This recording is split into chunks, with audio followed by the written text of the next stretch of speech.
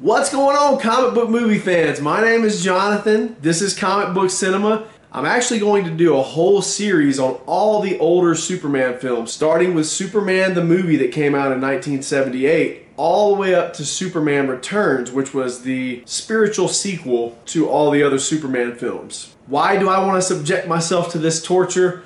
Well, I do it for you guys. I watch these movies so you don't have to. As a child, I actually really enjoyed these movies. I grew up watching these movies on repeat, literally. There's a big part of me that really enjoys the nostalgia in these films, but I fully expect that as I go back and rewatch these, there's going to be a lot of differences from the time that I watched it then to me watching it now. So join me on this journey. Today we're going to review the first ever Superman film that came out in 1978, Superman the movie.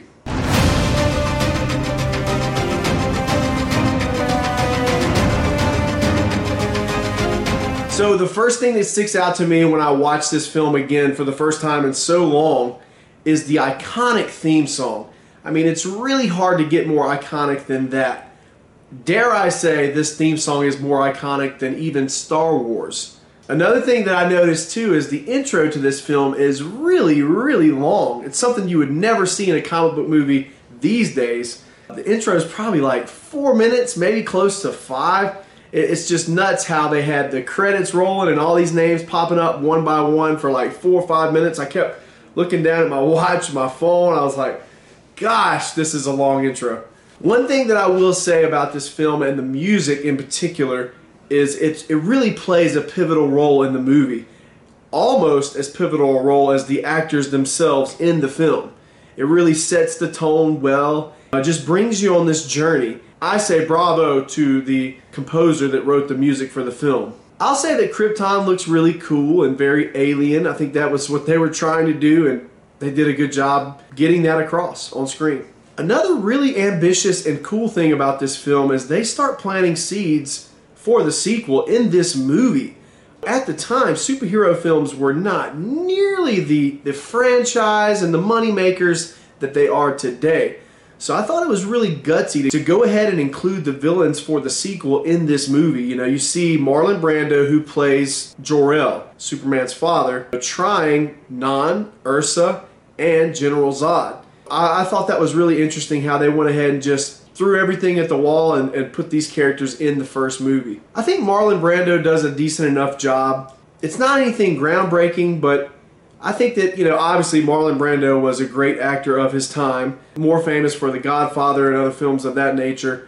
His performance, like I said, in this film is not necessarily groundbreaking, but, you know, he does a decent job. Apparently he was a diva on the set as well, from the rumors and rumblings of the cast that were in this film. Nevertheless, he doesn't really blow my socks off, but he does a decent enough job. We all know the story here. We've seen Superman movies, or if you're like me, you've seen Superman movies thousands of times. Jor-El warns of the impending doom to Krypton. The council doesn't listen, so he ends up sending his son to Earth because he knows that his son's going to thrive in that atmosphere and be stronger, yada yada yada. And Krypton ultimately is destroyed. One interesting thing to me about this film is the decision that they made to cast a younger Superman, or Clark Kent, right before he left for Metropolis and kind of really grew into his own. Fun fact, I looked up how old Christopher Reeve was at the time they shot this film. He was only 24. And when you look at Spider-Man, especially with Tom Holland, Tobey Maguire, and Andrew Garfield, some of these guys were pushing 30 when they were playing a high schooler. Really, Christopher Reeve was young enough to play a high schooler in this film. The decision that was made to cast a younger version of Clark Kent was very interesting. Another little tidbit as well, Christopher Reeve's voice was dubbed over the actor who played young Clark Kent, Jeff East.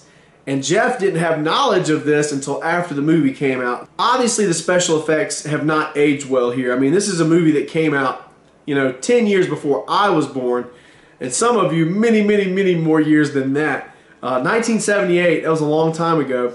Obviously, we can't hold it to the same standard that we hold comic book movies today. With all that being said, I would say that, you know, for its time, the special effects were definitely groundbreaking and definitely trend-setting in a lot of ways. It's really interesting to me how Superman's powers have evolved over the years.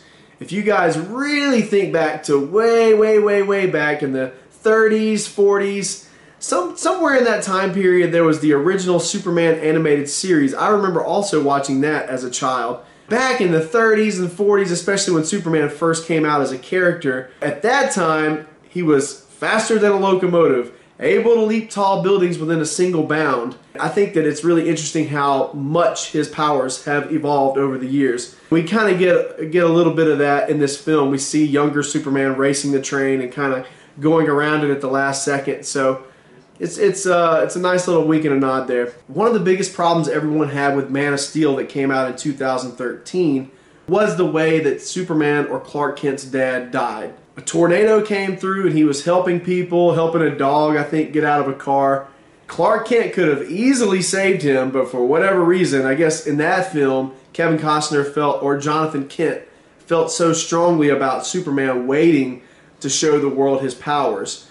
A lot of people had a problem with that. Well, in this film, they stick to the source material, and Jonathan Kent dies of a heart attack. Literally nothing that Superman could have done to save his dad. So in a way, he feels powerless at that point.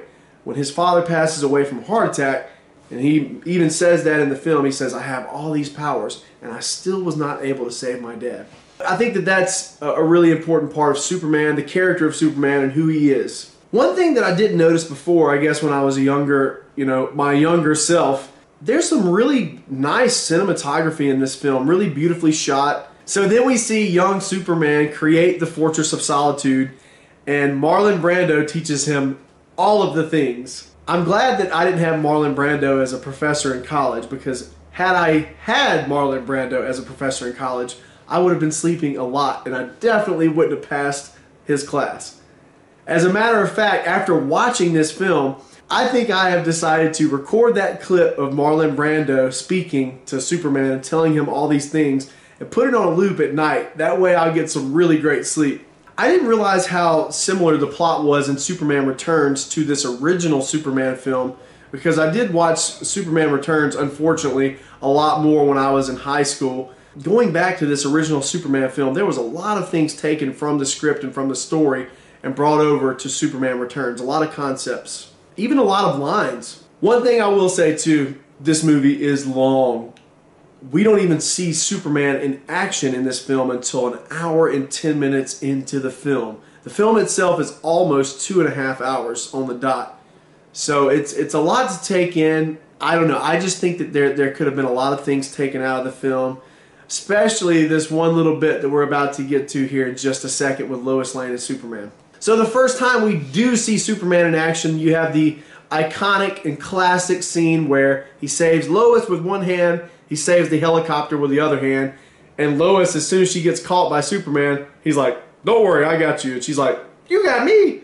Who's got you? That's an iconic line in comic book movie history. So when Superman arrives, he arrives. He's saving all kinds of people and stopping all kinds of crime. The criminals that were on the boat, like, was it really necessary for you to bring the whole entire boat and put it in the middle of the street right in front of the police station? Come on, Superman. You could have done better than that. The boat was unnecessary, right? It's going to take a lot of resources and people to get that boat out of the street. I was just thinking about that, like, why would you put the whole boat right there in the street? So as I alluded to earlier, some of the dialogue in this film is a little cheesy, especially when we get the scene with Lois and Superman, and she has her whole little monologue where she's thinking, but we as an audience can hear what she's thinking, and she's like, can you read my mind? And that whole bit was just, it was just awkward, and I felt like it was unnecessary. Even when they're flying together, when Superman's flying and he's holding her hand and she's basically like flying alongside with him, physically that's not possible. She would obviously be dangling, there's no, just by him grabbing her hand, she's not going to be, doing this number, she's going to be like, oh God, it's going to be different. So there was a lot of liberties taken with this film, and I think that when it first came out, initially people kind of just turned a blind eye to it. In retrospect, there was a lot of liberties, and we'll get to that later too, but I absolutely hated the scene with Lois and Superman. I thought it was way too long, way too awkward, and just not good. It didn't add anything to the film, let's put it that way. I think that Gene Hackman does a really good job playing Lex Luthor in this film. Him and his lackeys, when they're on screen in this movie, it's a really fun time. Honestly, in a lot of ways, Gene Hackman, Otis, and Mrs. Tessmacher saved the movie for me personally. Like, I was watching this today, and it really was a grind. I mean, like I said, it's 2.5 hours. It's a long movie to watch. So when we got Gene Hackman, Otis, and Mrs. Tessmacher, for me, it really made the movie a lot more entertaining and fun to watch. Another liberty that's taken is there's one scene where Superman jumps out of a building. He is flying downward, and you literally don't see him doing this or anything. You know, he's flying downward, and his suit magically changes into the Superman costume. So like I said earlier, that's another one of those liberties that were taken here in this film. So Lex Luthor has this grand scheme to drop a nuclear warhead at a specific point in California to make a lot of it just fall off into the ocean, because he's bought all of the property that's east of that fault line. And on top of that, he has the kryptonite that's hidden in the lead box, which they then put around Superman's neck, and he's weakened and he gets thrown in the pool. I would say that it's a pretty solid villain plan, especially when compared to crazy outlandish schemes that involve beams going into the sky or turning everyone into lizards. So a lot of terrible stuff happens when the nuclear warhead hits California. I mean, you really see the chaos. I think that they convey all of that disaster and everything really well in this movie. And then Lois Lane gets crushed and dies. Something that, you know, I'm sure a lot of audiences at the time really did not see coming. This is another controversial bit too, and I personally don't like how Superman made the decision to rewind time. That's another liberty that was taken with his powers and just kind of giving him these outlandish things that he can do now all of a sudden. That's also really controversial in the comic book movie community. Personally, I don't like it either. I don't like the decision that was made to, oh, well, let's just let Superman rewind time and fix everything. So yeah, I wasn't a big fan of that. As many liberties that were taken in this film, there is way more taken in the sequels. And we'll get to those, unfortunately, later. So yeah, at the end of the day, Superman rewinds time, saves Lois, puts Lex Luthor and Otis in jail, and there's no questions asked from the warden or anything. They're just like, oh, okay, thanks for dropping these guys off in prison. Not that we need anything called the law or anything like that. Just drop these guys off. We'll keep them here, no problem. This movie was a true pioneer, especially for its time when it came to special effects. Heck, when it came to superhero movies in general. They were treading new ground in a lot of different ways. For its time, it was great. Now, it definitely doesn't hold up, especially when you compare it to a newer, more modern superhero film. It really can't hold a candle to those. I respect everything that it did and everything that it accomplished, and it's quite arguable that without this film, we wouldn't have gotten the Tim Burton Batman movies or any of the superhero movies that we have today. Overall, I give the film a 5.5.